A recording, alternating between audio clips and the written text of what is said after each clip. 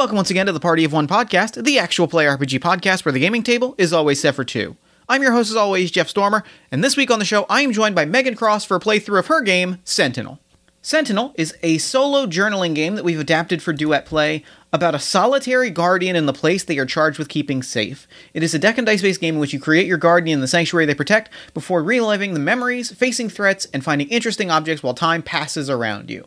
Then when the time has come for your watch to end, we find out what happens to the sanctuary when you are no longer able to guard it. This game is beautiful. I loved playing it so much. I really had a really wonderful special experience playing this game. If you love superheroes, like I love superheroes, you're going to enjoy listening to this game. I think we had a lot of fun playing it, and I think you're going to have a lot of fun listening to it. You can find more information about Sentinel at Megan Lynn FTW, that's meganlynnforthewin.itch.io. In addition to the designer of Sentinel, Megan is a tabletop streamer and designer. She's actually just released a brand new superhero role-playing game called Origin Story, which is a solitaire journaling game using the Wretched and Alone rule set to tell the story of the first few adventures in the life of a superhero as they figure out their powers and decide their destiny and decide whether they're going to hang up the cape and be Spider-Man no more, or if they're going to go on and save the world and embrace their role as the hero. I'm also extremely, very, very fond of Megan's work with the Session Zero game series, which is a collection of deck-based, card-based, world-building and character-building game supplements. Each one is a deck of cards full of interesting questions to build characters. We use them constantly on All My Fantasy Children. I cannot recommend them enough. I really, really think that you'll love them. I think you should go check them out. You can find them at Megan Lynn for the win. That's meganlynnftw.itch.io. And you can follow Megan on Twitter at Megan Lynn for the win. That's Megan Lynn FTW. Let's see. I don't think I have anything to plug. I think that we're really good to go here. So let's go ahead and throw it over to me in the past so that he can get started with the show. Take it past me. I'm excited to be sitting down with Megan Cross. Megan, thank you so much for coming on Party of One. Thank you so much for having me. I'm super excited. This is going to be really, really fun. Honestly, I've been looking forward to it all day. I'm extremely hyped for it. So, real quick, at the top of the show, before we get into our game this week, why don't you tell us what we're playing, as well as anything else you've got going on that you want the audience at home to know about? Yeah, so today we're going to be playing one of my games. It's called Sentinel, written as a solo RPG, but we will be playing it collaboratively, which I'm really excited to dive into some joint world and storytelling.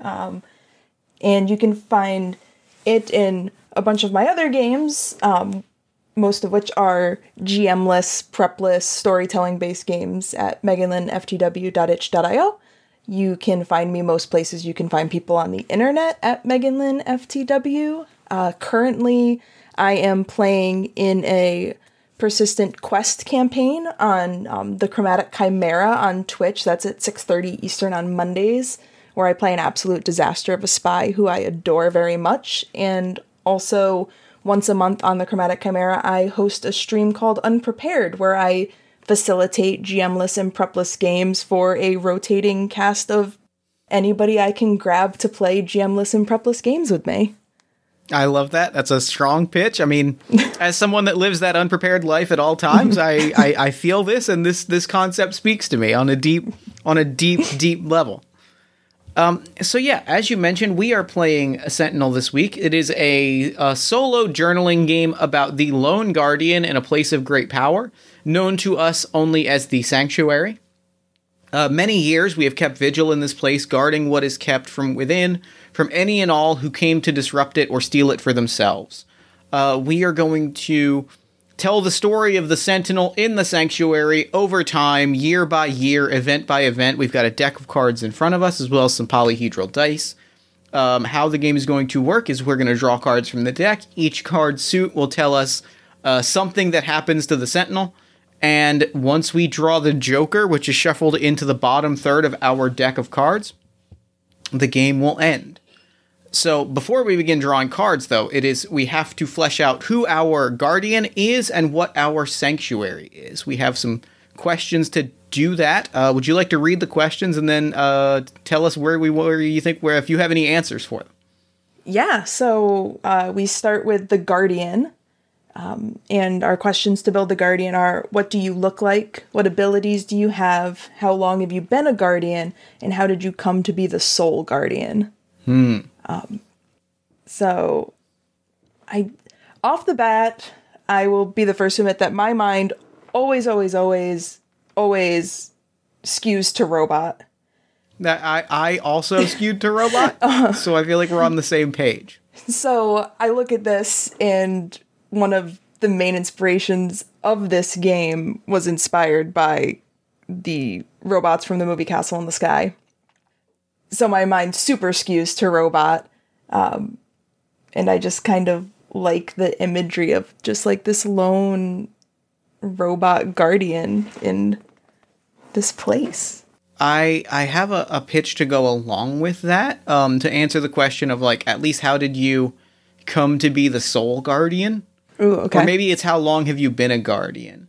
There's a trope that I love dearly, and that is because my mind always goes to a very specific place, and reading these questions just now, like, my mind went to a very specific place that I think works nicely with the idea of a robot, and that is, I'm a sucker for, I'm going to call it, like, I'm a sucker for old superhero stories, and I don't mean superhero stories from the ancient past, I mean stories about superheroes after they have gotten old. Ooh. So I would love to propose the idea of that our guardian is, like, some sort of robotic hero that how they've become a guardian is that they simply outlived all of the other heroes that they were, like, friends with, and it is their job to protect whatever this place is.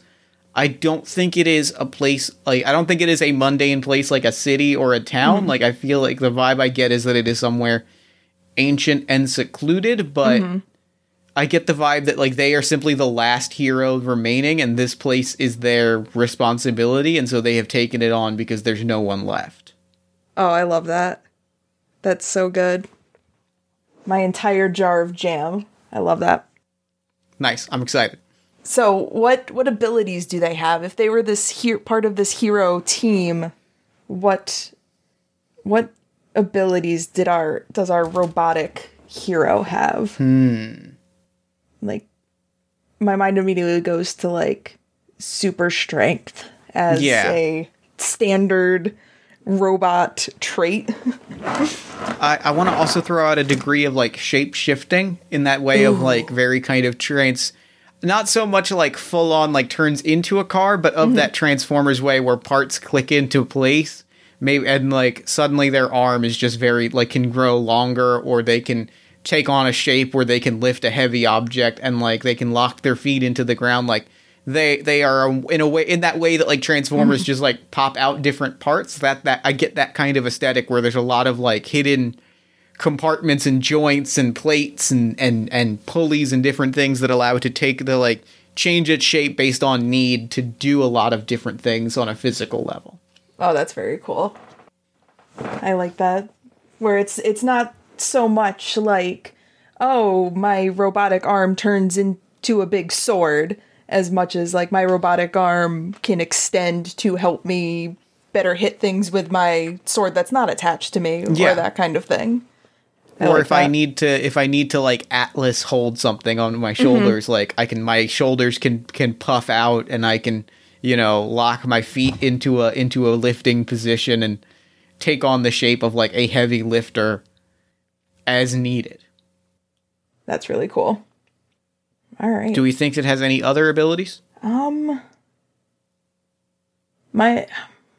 if there's some level of thinking of them as a guardian, some form of, maybe not like a full sensor, like a Predator style sensor thing, but something similar to that, like some kind of scanned ability where they know when things are, like, in the sanctuary. Yeah. Like, they're able to detect movement and that kind of stuff. I love that. I love that. I like that it doesn't necessarily communicate with the sanctuary, but I like that they have an inherent, like, sense of it as though it is an extension of their being, even if they're not, like, in communication with it.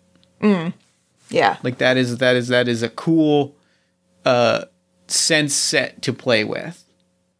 Yeah, it's really, and it makes up for the fact that, like, as a robot, they don't have others, like, all of the other senses that their former teammates probably did. They just have to rely on like their vision and their hearing. I love that. I love that a ton. Cool. So do we want to talk about the sanctuary? Yes, let's talk about the sanctuary. So the sanctuary, our questions are, what does the sanctuary look like? Where is the sanctuary located? What is there that needs guarding? And does any other life exist there?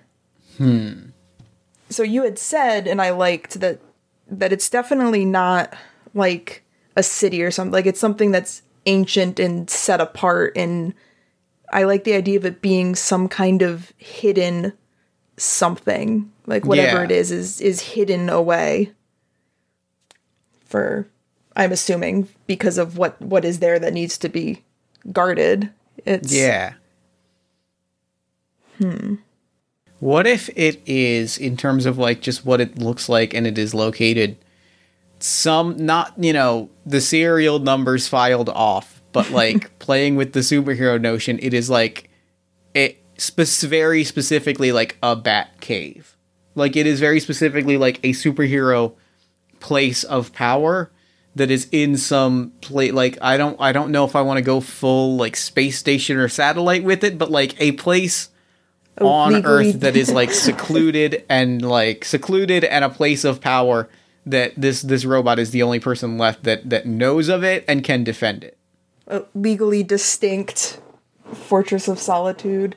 Yeah, I like that. I like that notion a lot. Yeah, and then I kind of like that because, like, thinking about, like, what is there that needs guarding, or it's a place of power. Like, my mind tends to think of power as a much more, like, abstract concept. But if we do something like this, where it's, like, an abandoned, like, superhero hideout, like, it makes the power more concrete. Like, there could be, like, old superhero gadgets and stuff there that makes it a more tangible concept than just, like, oh, there is power here. Have it be, like, a magic-y thing. Like, this is... Yeah.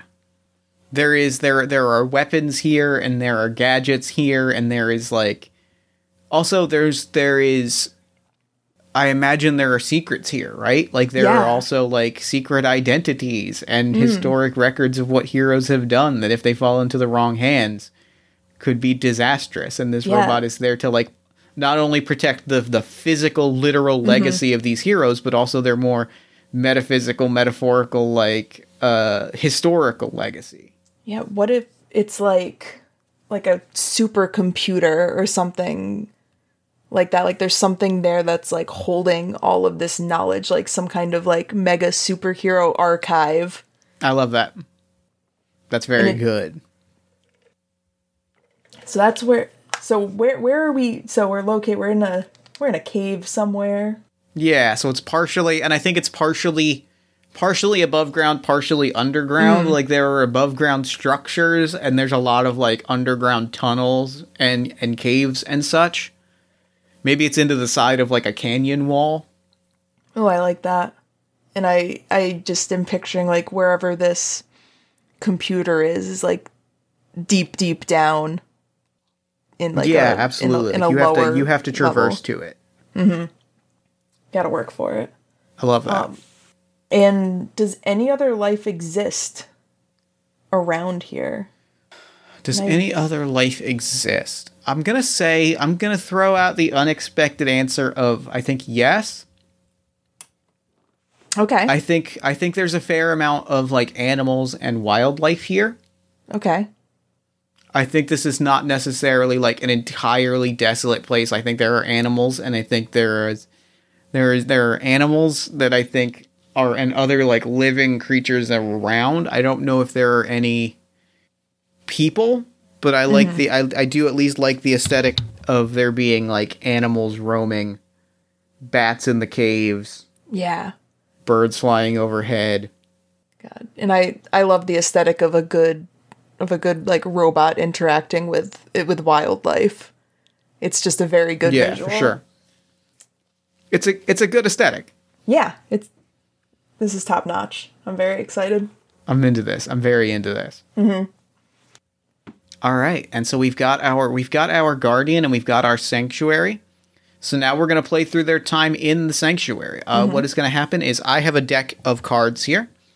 There is a joker shuffled about a third of the way into the deck. One card at a time, we're going to draw and look at the suit of the card. The face value of the card does not matter, only the suit. Once we have drawn the card, we will go through the action assigned to the suit that we have drawn. Once we've completed that action, we may draw the next card, and when we have drawn the joker, the end game is triggered, and our time as a guardian has come to an end. We are going to roll 1d6 and answer the questions associated with the number rolled. Once we have answered them to your satisfaction, the game is over. So, let me draw our first card. All right. I've drawn the King of Diamonds. Okay. Ooh, diamonds. All right, so when a diamond is drawn, we have discovered an item in the sanctuary that we have never seen before. So I will roll 1d12, and that will determine what it is we have found. So, let's see. Oh, off to a roaring start with a 1, but it's okay. Ooh, that's a good question, though. Very good question for this scenario. Yes. And high score doesn't matter. We're just rolling for prompts. So with a 1, we have found a weapon unused for years covered with rust.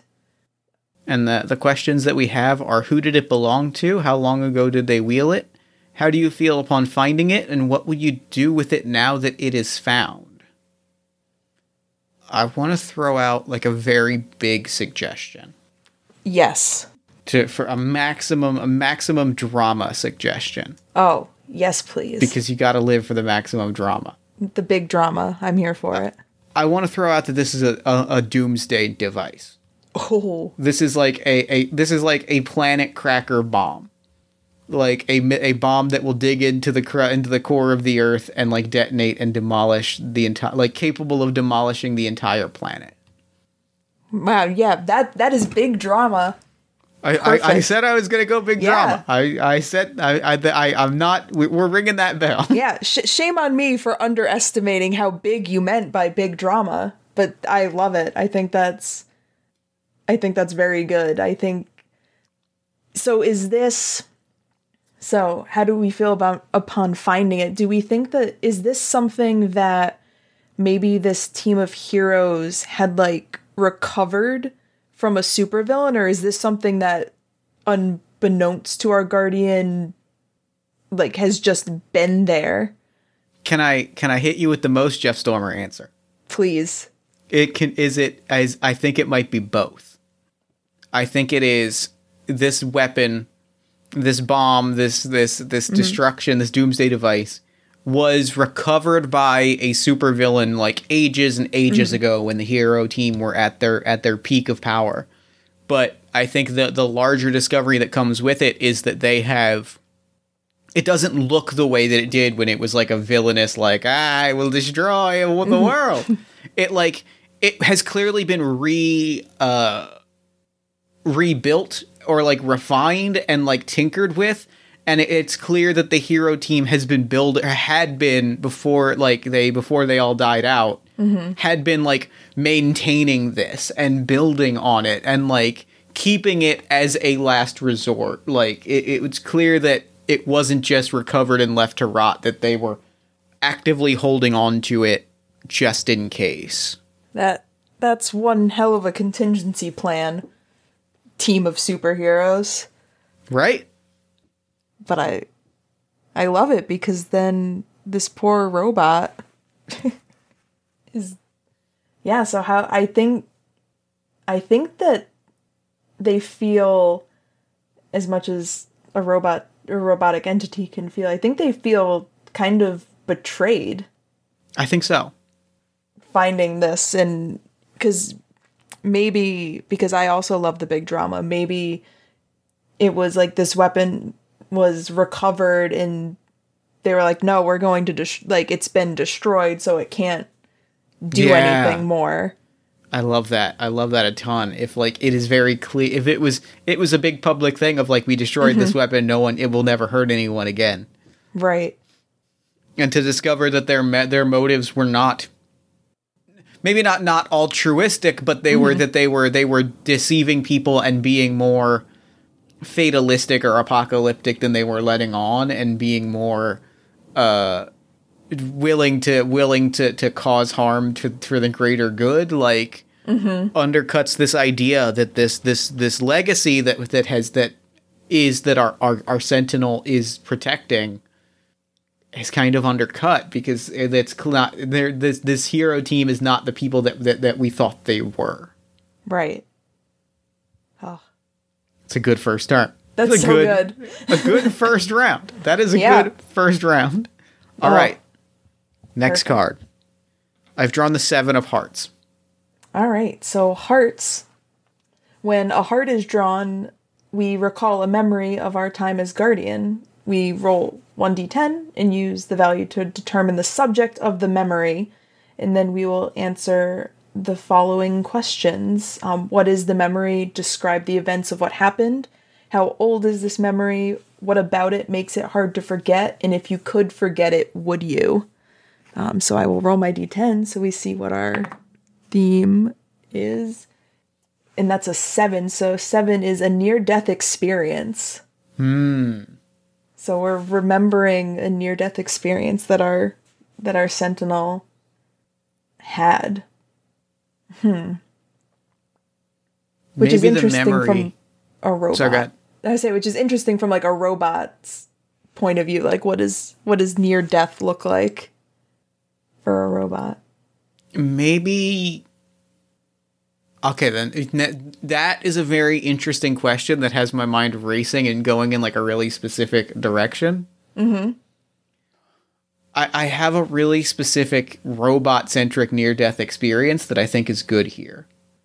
All right. If it is after all but like 2 members of the hero team have died, whether in battle, whether of old age, 2 of them have come back.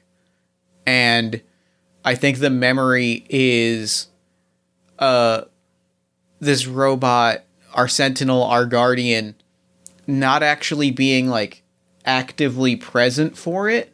Maybe they're in sleep mode or repair mode, and their sensors and their cameras and like all this recording equipment is going, but like they're not necessarily there for it in that way that this robot with their senses of the entire sanctuary has all of the memories of the entire place. They remember there was a conversation that 2 of the heroes had of like, we're running out of time, like we're the last ones left, what do we do? And there was a serious discussion of like, well, maybe we just collapse the caves, bury everything miles beneath the earth, and no one ever finds this place. And it was the like either as an act of kindness where they just kind of, where instead of doing that, one of the heroes lied, and instead of doing that, they left this robot to tend to things, or this robot or our Guardian was able to like short circuit that self-destruct command. Like there was a moment where they were very nearly like deactivated, and like the cave exists partially because they either at someone else's hand or by their own hand like made like consciously fought to keep this space alive. Like what if they were in some kind, like you said, like a rest mode or something, and they came back online to like earthquake type like tremor rumbling, maybe from unbeknownst to them, this weird like this doomsday device like set to like a lower setting or something that's like shaking the earth, and they're able to do something to salvage or to stop the full collapse. But maybe the heroes who had left there just assume that everything got buried. Yeah, I mean and what if I've got 2 pitches for you off of that that I think that hit me hard in the heart, and that's what we're going for today. Yes. If that ties into the Guardians' innate senses of the sanctuary, right? If the way that they were able to like undo this self-destruct was by like slightly like merging their own consciousness and like overtaking the sanctuary's like automated systems and like bringing them into their own consciousness, which is why they can't leave. Like one of the reasons they can't really leave this place. And if the other half of that was they just sent ahead a signal that said the earthquake, that like they sent ahead a signal that just said like operation complete, the caves are collapsed, and the heroes never had a reason to like double check it because all of the systems and sensors went off without a hitch. I'm leaning more towards the first one because I really like the idea that there's a certain part of the Sentinel's consciousness that is fused with this computer that exists in the sanctuary, that they are bound to it not just like by duty, but there's part of them that is within this system now. And I think that's why they can't forget what happened. Yeah, I really like that. They literally cannot forget what has happened because they are this place, right? Like this is a thing that happened not to the place that they're in, but to them, because that was how they saved the sanctuary, was by becoming part of the sanctuary. Yeah, that's really cool. Yeah, it's extremely dope. Yeah, and I don't think the last question is if you could forget it, would you? I don't think they would, because I feel like they take like a lot of pride in like doing their duty as the safeguard of this place. Like I don't think that they would want to forget becoming like, it's almost as if like that was the moment that they like truly became the guardian of this place. Yeah. And it's half of a moment of like real actualization or realization. Like this is the moment that they became whole. Mm-hmm. And half of it is sort of like, that's a really tragic but powerful like reminder of responsibility, that like no one, not even the people that called this place home, were like, they might be the only person left that wouldn't make that decision, right? Like the people that resided in this place for years and called it home were willing to demolish it. They might be the only person left alive that is willing to do that, and having that memory is a really poignant reminder of that. Yeah, definitely. It makes it hit that much harder. All right, I've got our next card. All right. It is the Four of Clubs. The Four of Clubs. Okay, so clubs. When a club is drawn, time is passing. So we will roll 1d4, and the value represents the number of years that have passed since the last card was drawn. And then for each year that has passed, we will answer the questions: what did you lose? What did you gain? What did you learn? And what has changed? So let's see. So I rolled a 1. So there's been 1 year has passed since we recalled that memory. So we only have to do it. We have to answer each question once, because we've just had 1 year. Something just popped into my head that's very good. Okay. If they have had this memory after finding this doomsday device, like that is probably like, that probably adds to the fact that probably really justifies that they made the right decision.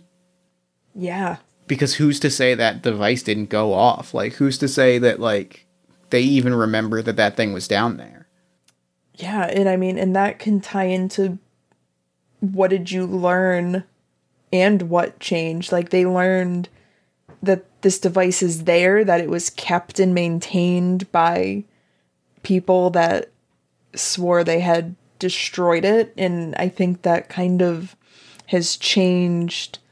I don't think it's changed how they view their job as the guardian of this place, but I think it's changed their view of their former teammates a little bit. So.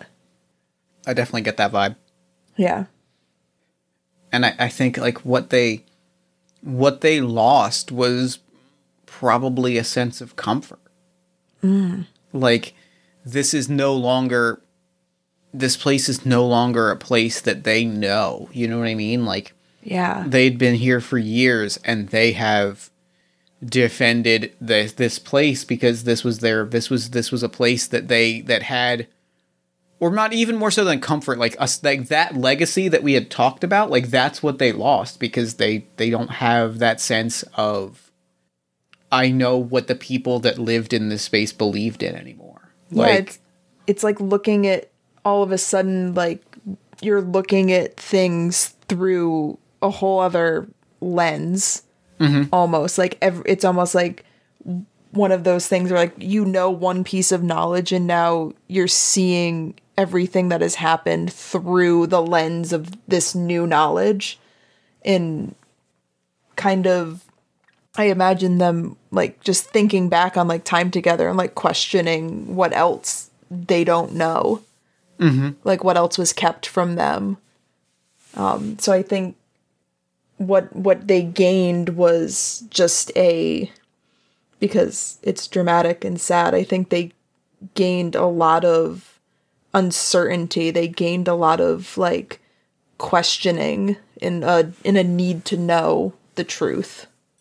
And ironically, at the same time, they also gained a sense of purpose, right? Like this is they're no longer keeping this place alive because they feel it should be kept alive. Now there are like really tangible stakes. It's like, what else is down there? Like, what else could happen if this place is broken or broken into, or if someone takes it over? Like, what else could happen? What else could they get their hands on? Yeah, like it's so much more like it would be horrible if somebody got their hands on like the computer and the information that's there, but now it's so much more concrete of like if somebody gets their hands on like if somebody gets their hands on information, like damage can be done in a more vague, like intangible sense. But like if somebody were to get their hands on like this doomsday machine, it becomes a much more real, concrete, tangible threat. Yeah. Oof. All right. Our next card. Remember how we were talking about like how dangerous it would be if someone tried to break in or take over the cave or something like that? I do recall that, yes. Drew the 5 of spades. Ooh, all right. So spades. When a spade is drawn, there is something threatening the sanctuary, and we have to confront it. So before we roll, we're going to describe the threat, what they look like, how they act, the weapons they wield, if any, and what they are trying to do. And then we will determine where they are attacking from, what they are trying to do, and the destruction they cause. And then once we have that, we will roll, and our result will determine how successful we were at driving back this threat. What type of threat do we think this is? Is this someone trying to break in to steal things? Is this someone trying to destroy it? Is this someone trying to do something else entirely? So my mind just went to a very specific place. That what if it's, I almost imagine it's kind of like maybe in the surrounding area, like we've established that this is kind of like out, separate, like away from most civilization and stuff like, but what if it's kind of like an urban legend that like somewhere out, like in this canyon, there is this hidden place that's full of XYZ. So maybe it's like whatever the supervillain equivalent of like a treasure hunter is, or people that are like trying to either prove or disprove that like the rumors about this place existing are true. So it's like some kind of villainous treasure hunter, like trying to just like break in and see what's there. Yeah. The Spelunker. Perfect. The Spelunker has a Dr. Octopus style like spider thing on his back. Perfect. And he crawls through caves and tries to steal like ancient powerful like objects, like, and is Also, primarily a bank robber, like, is sort of, I picture, like, a low-rent kind of Spider-Man-esque villain where, like, he's the Splunker, but he primarily crawls through, like, ducts and things. Like, is this, like, they're trying to, like, this is gonna be my claim to fame. Like, I'm gonna find this place, and then people are gonna take the Splunker seriously. Yes. I love that. I adore it. It's very good. And I think that he has cracked this, he has found it, and he is going to break in and steal something of great power to showcase that you should take the Splunker seriously. Yes. They'll all see. They'll all see. They laughed at me. They've laughed for the last time. We'll see who's laughing now. It's like, okay, Splunker. It's okay. Listen, I love him. I love him a lot. Yep. I will protect him until the end of days. Yep. Just this horrible trash baby. And we will protect them until we don't, because we've got a sanctuary to protect. So that kind of covers who they are and where they're coming from. So they're trying to just find any objects of power. Mm-hmm. And as far as any destruction that they cause, I feel like with these big Doc Ock like limbs, I feel like that's what they use to dig a lot of the rubble out from like the beginning of the cave. And they aren't maybe they've got either grabber claws on the end or drills, and they use that to like tear through the rock. Yeah, and they're doing it kind of without real thought as to, hey, what damage am I causing to the structural integrity of this place? Exactly, yeah. So I think that kind of weakens the overall structure, at least like in the mouth of the cave. All right, so let's roll and see how we do facing off against the Spelunker. Ooh, not great. I rolled a 2, so this is the only one where your numbers actually do kind of matter. So describe what damage they did to the sanctuary as you were barely able to drive them out. There is a wing of the sanctuary. It's like the trophy hall or something. That like actually, because they were sort of barely able to protect this, they were barely able to sort of protect this sanctuary from collapsing when they shut down the protocols originally. Mm-hmm. This wing of it, like this room of it, this section of it, this like trophy section, where there's like old preserved costumes and like memorabilia of like stuff that was there, has fully collapsed. Oh no. The golden age of Lycra superhero suits. All gone. All like tears in the wind. All of the newspaper clippings. All gone. We see a close-up shot of like a shot of the team together, and our Sentinel is among them with like an elbow on their knee. And it just looks like smashed by a giant rock in this and half in this battle and half in Splunker just tearing through things. That's really good. Yeah, that it's just like we get, I was going to say the camera, but no, if this is superheroes, you get like a panel of, like these old newspaper clippings like on the ground, and just like rocks are coming down and like covering everything up as the Spelunker is chased out of the sanctuary. But just barely. Just barely. We'll get you really next time, Spelunker. Alright, next card. Alright. It is the 4 of spades. Oh god, more threats. I have a really specific pitch, and partially because I want to throw out a really specific supervillain that just popped into my head. Yes, please. This is Admiral Ballistic. Okay. And I think Admiral Ballistic, I think, is a rogue military general who, I think, not necessarily at the behest of either a surviving member of the team or like following what they feel is the orders of this generation lost, right? Mm-hmm. I think some news of the Splunker like made it out, right? Like the Splunker, even if he was unable to like capture any object, like started spouting off things about he knew where this sanctuary was. Yeah, the Splunker doesn't seem like a subtle individual. No, not at all. Not in the least. And I think he's running his mouth, and I think some like costumed military type is like, well, they said that they were going to demolish that thing. They made a promise to the people of this planet that they were going to demolish that cave. If it is up, people like the Splunker are going to keep showing up. And so has shown up with like hover tanks and robot soldiers and like, you know, beam cannons and very sort of G.I. Joe aesthetic weaponry to like finish what was supposed to be started ages ago. I really like that, because then it's not even...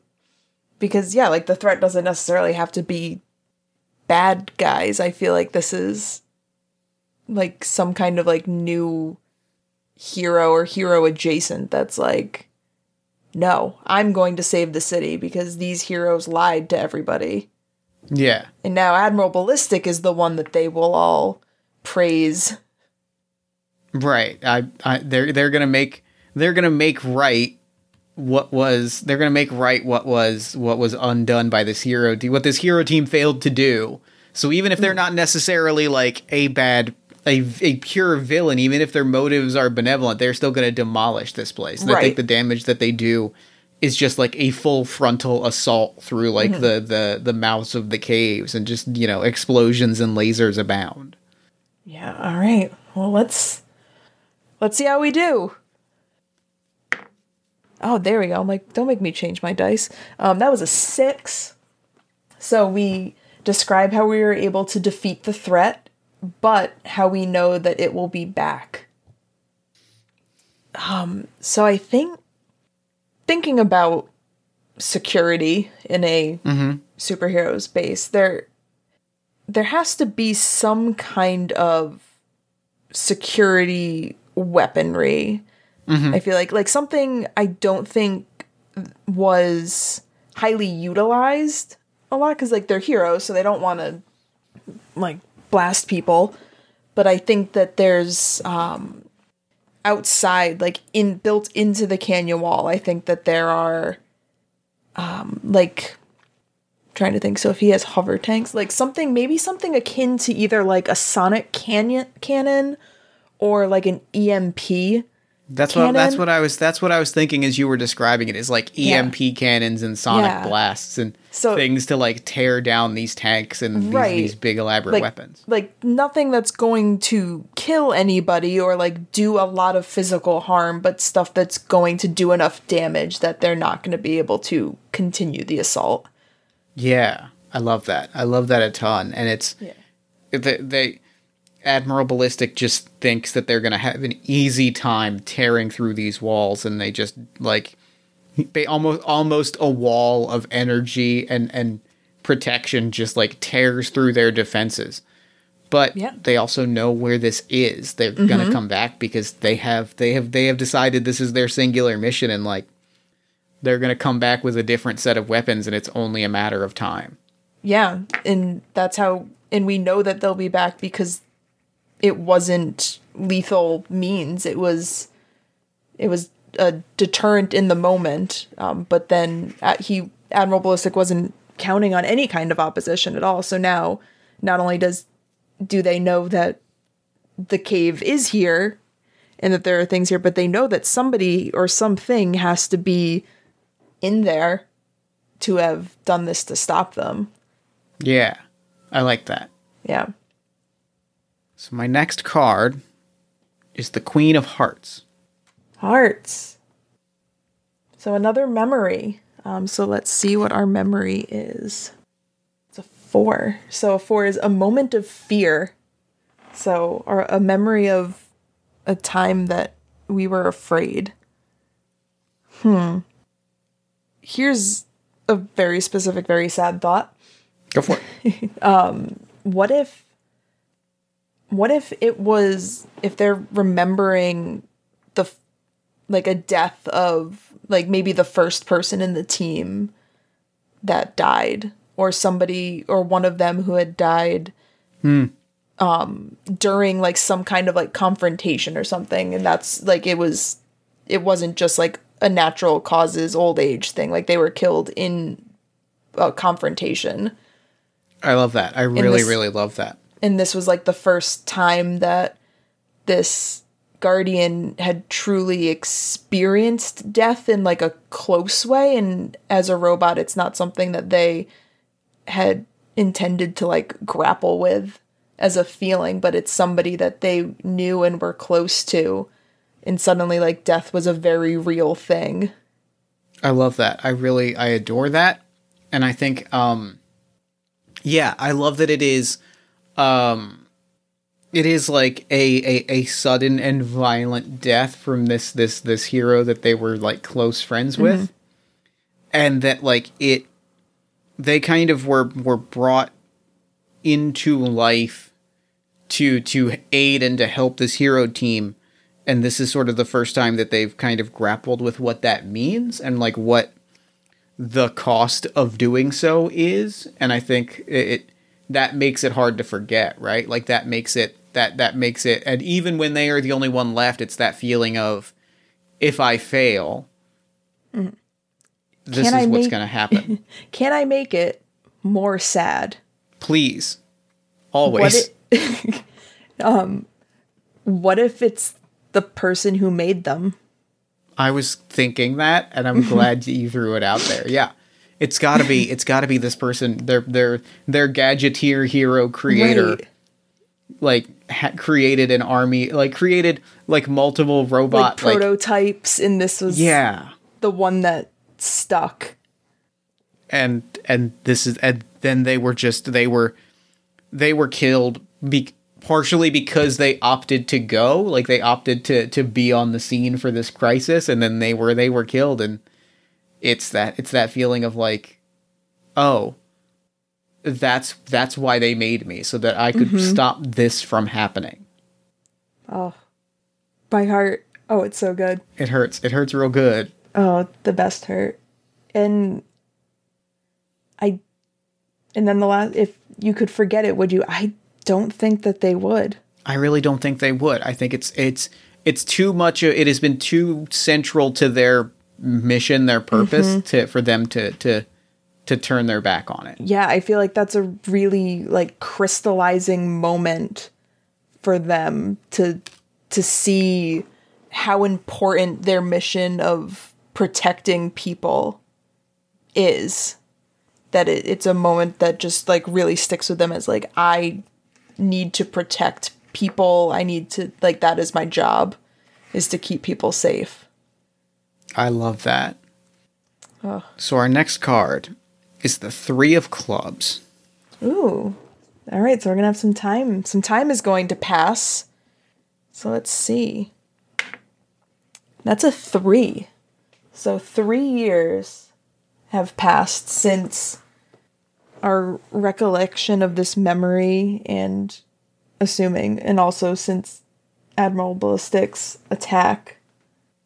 So what has happened in 3 years in the sanctuary? I think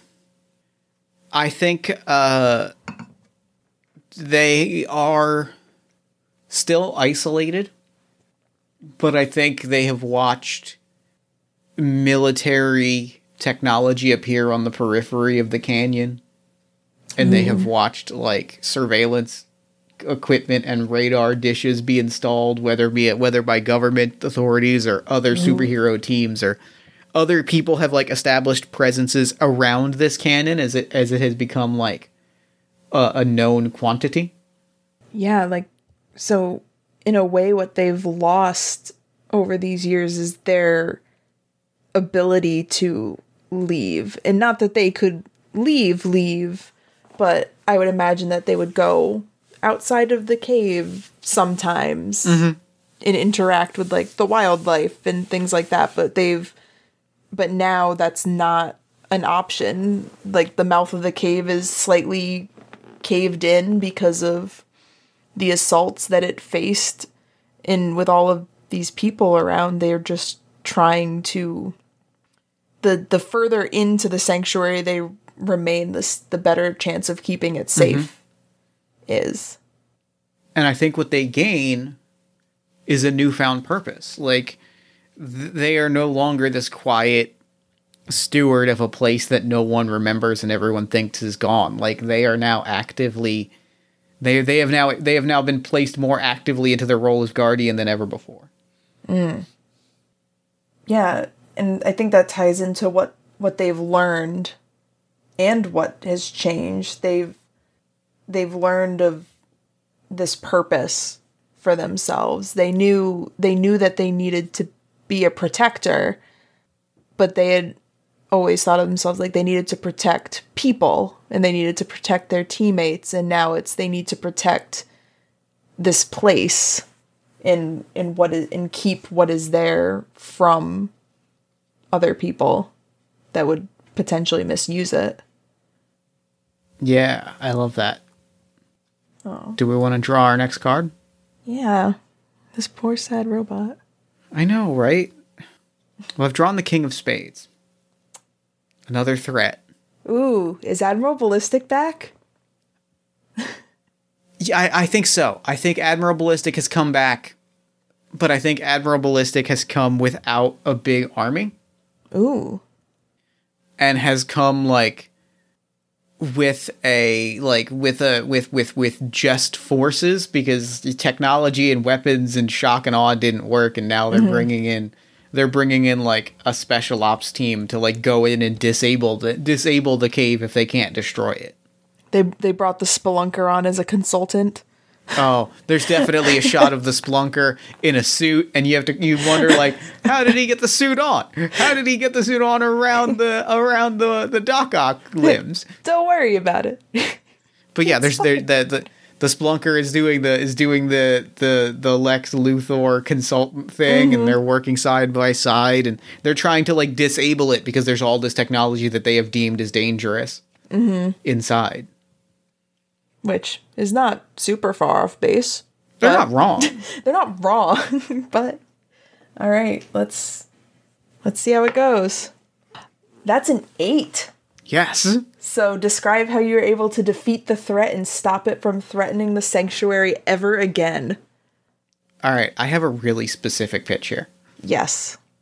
They are able to do it by, ironically, giving the Spelunker the one thing that he's always wanted. Okay. Which is to be taken seriously. And they using the supercomputer, like, flash him all of the information that is, like, stored in here, and manage to convince him, like, that he has found something incredibly powerful and valuable, but almost not necessarily enlisting him as an ally, but, like, at least convincing him to pull the military away, because he is no longer able to trust that if the military gets a hold of this, they won't use it terribly. Like, and right. By driving these two people against each other. Ooh, that's good. Yeah. Yeah, and then the Spelunker gets a little redemption for the Spelunker. Good for him. I'm here for it. I'm here for it. Yeah, so... And without the intel from the Spelunker, Admiral Ballistic doesn't have anything to go on. Like, all Admiral Ballistic knows is shoot. They don't have any real insight into, like, the system of caverns that make up the sanctuary. So without the insider information, they don't have anything to go on, so... Yeah. And also the Spelunker probably could have vouched and been like, no, there's really nothing to be seen there. Mm-hmm. It's not a threat. It's just some caves. And so the military departs, and there's still those like surveillance things on the horizon, but for the first time in years, our Sentinel is able to like walk outside and like, you know, feel the air, see the birds, feel the sun on their skin, quote unquote. And I've drawn the 9 of Hearts. All right, let's remember some more stuff. What is that? Oh, this is nice. This is a perfectly... And so I rolled a 1, which is a moment of peace. And I feel like from where we ended the last one, if this were a comic or something, it would lead perfectly into like the Guardian like steps outside and like feels the sun and then remembers this moment of peace. Maybe it's the first time. Maybe they remember the last time that they averted catastrophe, or the first time they like properly averted catastrophe, when they like after they stopped the place from collapsing. Mm-hmm. Maybe they took a walk at the time they took this same walk and like to assess, like they thought of it as like an assessment of the damages, but then walking outside, they felt at peace after knowing that they had saved everything.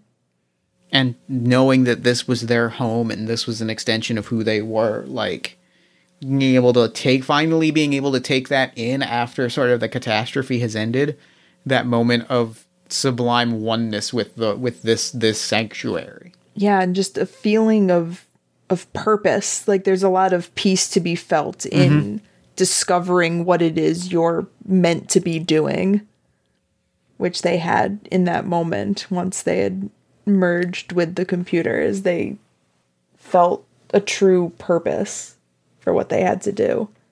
And I think they definitely wouldn't forget it, right? Like I think they wouldn't forget, they would never want to forget this moment, but I think that they also can't. Right. Because it's tied into every bit of this sanctuary, right? Like anytime they walk through the halls, they remember that moment and they remember feeling that oneness. Yeah. Absolutely. All right, next card is the Ace of Diamonds. Ooh, I was just thinking, like, where are diamonds at? So that's a D12 for diamonds. Ooh, so that's a 12, which is... We have found a note barely legible on a worn piece of paper. How much of the message are you able to read and what does it say? Can you tell who it was meant for? And does finding it make you question whether or not you are truly alone here? My mind is going... This is a half-formed thought, but my mind is going back to the room with all of the memorabilia that collapsed. And what if it's something tied to that? What if they were patrolling, for lack of a better word, near that cave-in area and found just some kind of old note that had been maybe kept in that room that wafted out when it collapsed or something like that, like something from the old days from their team. What if it was a note from their creator that was not meant for them, but was clearly there's two parts to it. The question of making you question whether or not you're truly alone really jazzed me. And the idea that this is like a schematic document that they'd never seen before for some kind of upgrade to either their body or like the design for a new robot. Oh, damn. With like notes and dates and technology that are from after their creator was thought to have died. Oh, and that's so good. Right? And so they don't know. Like there's no way of knowing. And perhaps, other than like scouring every inch of it, but there's that inkling of like, have you been here this whole time? Like, are you part of what has made me one with this? Like, am I alone here? Did you survive? Are you still out there somewhere? Or am I just imagining things? Right. Oh, yeah. That's so good. And I don't think that they can read enough of it to do anything with the schematics, but it's enough to know what they are and who they belonged to. And that question is enough, right? That question of like, did you actually survive this? Right. Because that could change literally everything, especially if one of their most crystallizing memories is the memory of them dying. That's a lot to deal with. Yeah. Our next card is the Eight of Diamonds. Ooh, okay. Let's roll them again. What is that? That is an 8. So an 8 is a weapon that you don't recognize, brand new and gleaming. Where did you find it? Where do you think it came from? And how long has it been here? And what worries you, or what worries do you have about the sanctuary's safety after finding it? What if, tying into the last thing, my thought is, what if it's something that is akin to whatever kind of weapon that this creator had wielded? Like, I don't see them as like a real like weapon wielding hero as like but I'm sure they had some kind of like defensive gadgets, like and a power. I'm picturing like a power gauntlet type thing. Or, yeah. Or like a Fallout Boy or Fallout Boy. Jesus. a Fallout style like wrist computer. Yeah, like a Pip-Boy. Like a Pip-Boy, yeah. Like I'm picturing that's where that came from. Thank you for helping me understand how we got to Fallout Boy. Yeah, like it's like a Pip-Boy with the serial numbers filed off, or it's like a gauntlet of some kind, or it's some kind of like thing. It's like a cross between Shuri's Gauntlets and Black Panther and a Pip-Boy. Yeah. And it's brand new and it's cutting edge. Like and maybe to the point where it takes a little bit for our Sentinel to realize what it is. Like, they've seen older versions of this kind of weapon, but it's so new and so cutting edge that it takes them a little while to really figure out what it is and what its purpose is. Mm-hmm. Which is a little troubling. Yeah. And it makes them question the sanctuary's safety, because, like, it's not just that they might still be here. Mm-hmm. It's that they're clearly building weapons. Like, if they have survived and they have been, like, building weapons, like, what else are they doing? Yeah, like, why did they need to hide that from the hero team? Why did they need to hide that from our Sentinel? What have they been doing since then? There's a lot of questions that are very troubling that come with that. Yeah, where do you think they found it? Like, my thought is maybe another section that was thought to have been collapsed. Yeah, I like that. I like that a ton. Like, not necessarily the same, like, memorabilia room, but just, like, maybe something that collapsed even before the incident that almost destroyed the caves in the first place. Like, just a cave-in, like, early on in their time setting this place up. And it was just a place that, like, nobody ever went to because it was like just a collapsed derelict wing of the sanctuary. All right, next card. Yeah. Whew. And that is the Joker. Well then.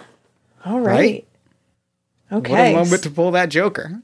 All right, so what we're going to do is we're going to roll a d6, and we will see what our ending is depending on the roll of the die.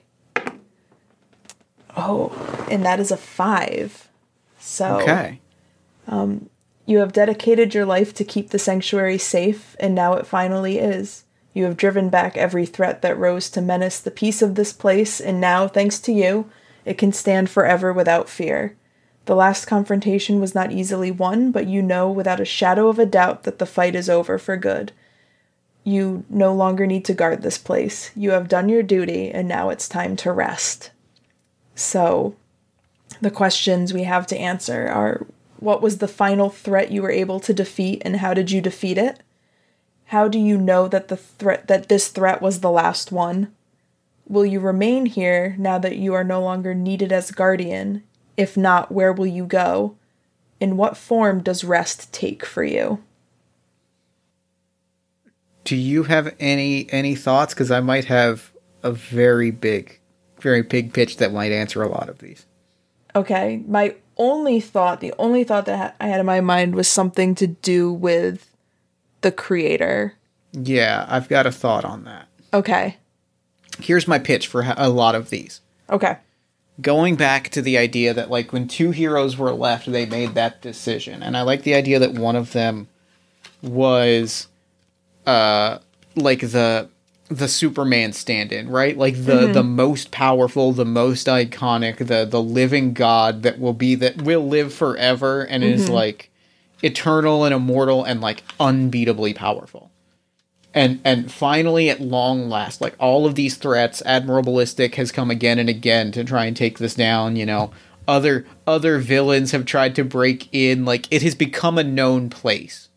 Until finally this Superman figure, like, comes back down and is like, it's time to fix what didn't happen ages ago.